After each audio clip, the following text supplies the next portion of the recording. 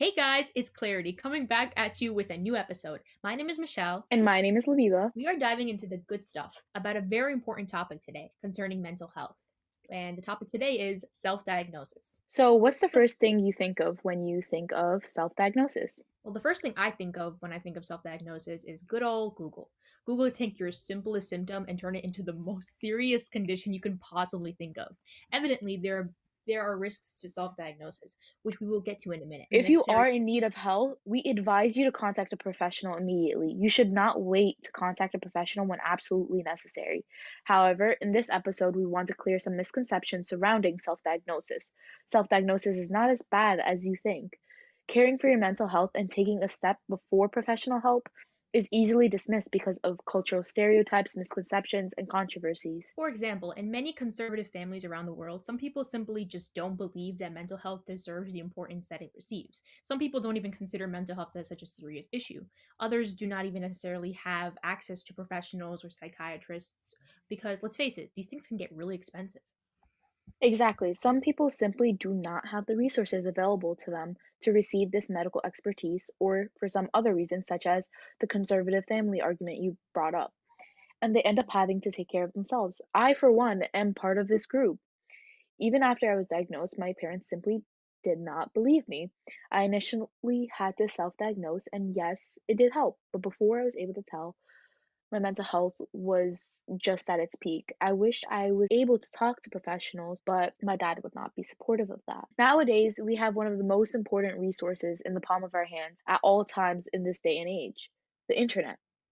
Although with its own set of cons, the internet allows people to self diagnose, which was not present for people many years ago. First, we want to discuss the potential issues that can arise from self diagnosis because our podcast does not encourage people to self diagnose themselves over seeing professionals. What we are trying to deliver here is that self diagnosis can be a useful tool with appropriate and intensive research for those who may not have as much access to professionals such as psychiatrists or psychologists. There are many resources available on the internet that can be used to help with mental health problems over or any other issues, and they're free. There are many resources available on the internet that can be used to help with mental health problems or issues that are completely free. One of the first ones I used was Seven Cups, and I would highly, highly, highly, highly recommend this website. It made me feel so loved and validated. This link will be in our bio, by the way. And there are so many people on there, from people who have mental health issues to people who are just having a bad day. The people you are matched with are trained to listen to your problems. The people on the website are actually the ones that encouraged me to get diagnosed by a doctor in the first place.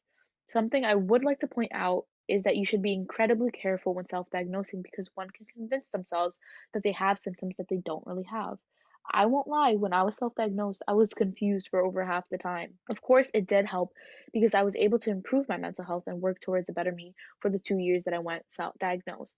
However, if you have access to a professional, I recommend you go. That closure I received was so rewarding and even more helpful. However, exposure to social media, for example, can be very misleading and leads to many misconceptions on mental health issues. By self diagnosing in this manner, or poorly in general, you invalidate the challenges that come with struggling with mental health, and it's almost as if it invalidates their experiences. For example, feeling nervous during a test does not necessarily mean you have an anxiety disorder. There's a large difference between anxiety and nervousness. However, this isn't to say either that you don't have anxiety. As we mentioned before, it's a very complicated issue. It's important to look at your behavior as a whole. Your emotions are valid no matter what, and you should keep them in check at all times. You do not need to have a mental health illness to be struggling with mental health. Keep your mental health in check before it fosters into a mental illness. Right. It's really important to understand that self diagnosis done improperly can cause detrimental effects. Self diagnosis doesn't necessarily mean it has to be a self experience either. Seeking help is extremely important and does not have to be a professional at first. You can consult close friends or adults that you're really comfortable with.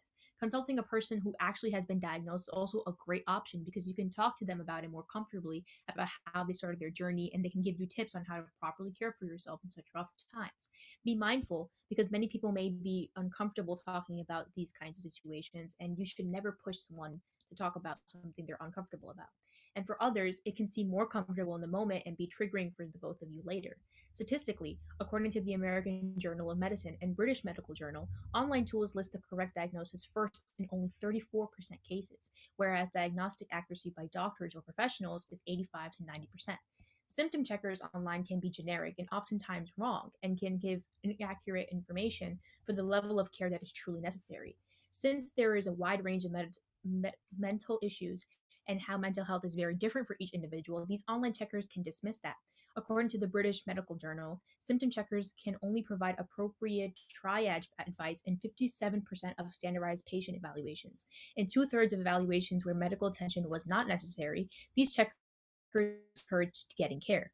Recently, mental health self diagnosis has gotten more popular as the internet has become more accessible on a daily basis. One of the main reasons people do approach self diagnosis is because of costly healthcare. Not everyone has access to free healthcare, or maybe waiting for a response from a professional might be too late. Self diagnosis, in this sense, is a better alternative option. Self diagnosis can be really helpful for some people. Sometimes researching about an illness in the appropriate manner can allow one to learn more about themselves and what the experiences that they're facing truly mean. It can lead to a self understanding and self care. The objective of self diagnosis is not to stray in the wrong direction. The purpose of self diagnosis is to guide people. Although professional diagnoses are far more credible, sometimes it's more accessible to research on your own for your own peace of mind and getting the help you need. Even if your self diagnosis journey is as simple as talking to someone who has prior experience working with professionals or is currently facing a mental health issue alone, it's still good to talk to others who have similar experience for you to gain a better understanding of what you are experiencing individually. Going to our school, in case you guys don't know, it's Baccalaureate School of Global Education, and it's one of the hardest things that the both of us have had to deal with, both mentally and physically. And along the way, we've met people that are not entirely comfortable talking to professionals because of some family issues or for any other reason, and have sought help through online resources. Exactly. I've been in this position before. I knew I was diagnosed with anxiety where I was unsure of what to do. I was not in a position to gain professional help at the time, nor was I comfortable with talking about this with my friends because I was unsure myself and I didn't know what I was going through. However, I started looking more into online resources that I found through my personal research that helped me tremendously. After taking these steps, I did start talking to my friends about this issue and did visit a professional afterwards who offered me great advice. As we are endorsing self diagnosis here, we are not dismissing professional help in any other way. We encourage professional help. It's definitely a step everyone should take when dealing with mental health.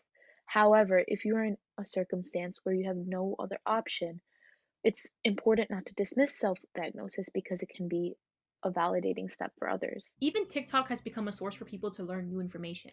Many professionals make TikToks on tips on mental health or clear up any misconceptions that have risen given the current status with social media. Obviously, one should look into people that are actually credible. However, it can be useful for someone who is struggling with figuring out what they're experiencing. I cannot stress this enough, but do your research. And I'm talking about looking at Google's top search results or reading some random Twitter or Instagram post by Joe Schmo sitting in his basement eating Doritos. I'm talking about reliable, legitimate, credible sources that have produced real results for people. Once again, we can't stress enough, but research is important. Research that comes from appropriate and credible sources.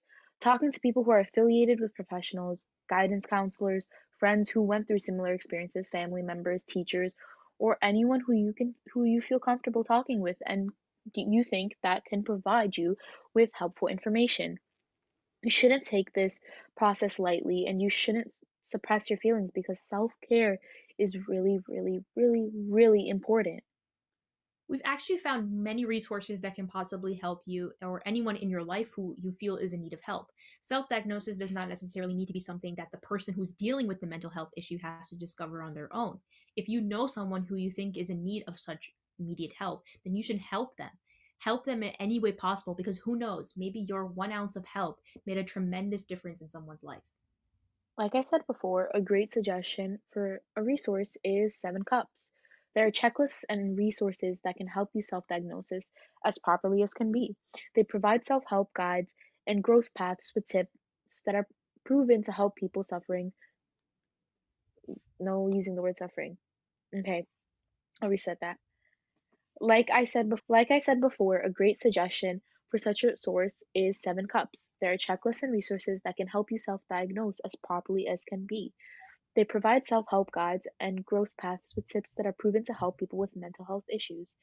Free 24/7 chats, and they even go the extra step to provide confidential online therapy with licensed therapists. As of what I checked, they have over 46 million conversations and are considered quote unquote the world's largest emotional support system. This link will be in our Instagram bio. There's also another website called National Institute of Mental Health. This website is designed for people to learn about the proper resources needed to take further actions in improving your mental health, such as emergency contact numbers in case of a crisis, federal resources such as CMS and SAMHSA. It even offers mental health information and free, easy to read publications from credible sources. It is a great website to receive mental health information. I've actually used this website before for research purposes. A final website that is also very useful is Headspace. Headspace launched in 2010 by this dude named Andy. He actually left college where he was pursuing sports science degree to dedicate his life to spiritualism and meditation. It provides animations, videos, articles, and guided meditation in which their is to improve mental health in people worldwide, physically and mentally. The website has users from all over the world, over 190 countries. If you have a thing for meditation, you should definitely try this. Again, be extremely careful when self diagnosing, but do not bash it entirely because it's a major way in which people validate their feelings. They might be dealing with something for a long period of time, and this is the first step towards getting help. It is still very important to see a specialist or a doctor as soon as possible if you have access to a doctor. Do not self diagnose as a form of convenience, but rather if it is completely necessary. Be mindful of the drawbacks because you do not want to dismiss your feelings from and dismiss yourself from critical care that you might be needing. It is still important to see a specialist or a doctor as soon as possible. Exactly. It's really important to keep these benefits and risks in mind before taking this step. We encourage you to look into self diagnosis the proper way, obviously, to direct yourself and set yourself on a path of mental health recovery. However, professional help is always a safer option because you will receive a credible and accurate diagnosis for your condition. It'll provide you closure that you need. Everyone deserves the help when dealing with a mental health issue.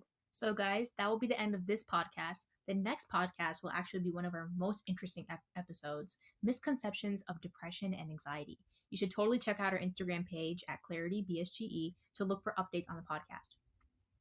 Check out our bio to find the link tree where our websites are, so where we post blogs and our Spotify playlist. Our Instagram account will also provide the resources that we discussed if anyone wishes to look through them. We encourage you guys to give them a chance. So this is all. Signing off, Labiba. And Michelle.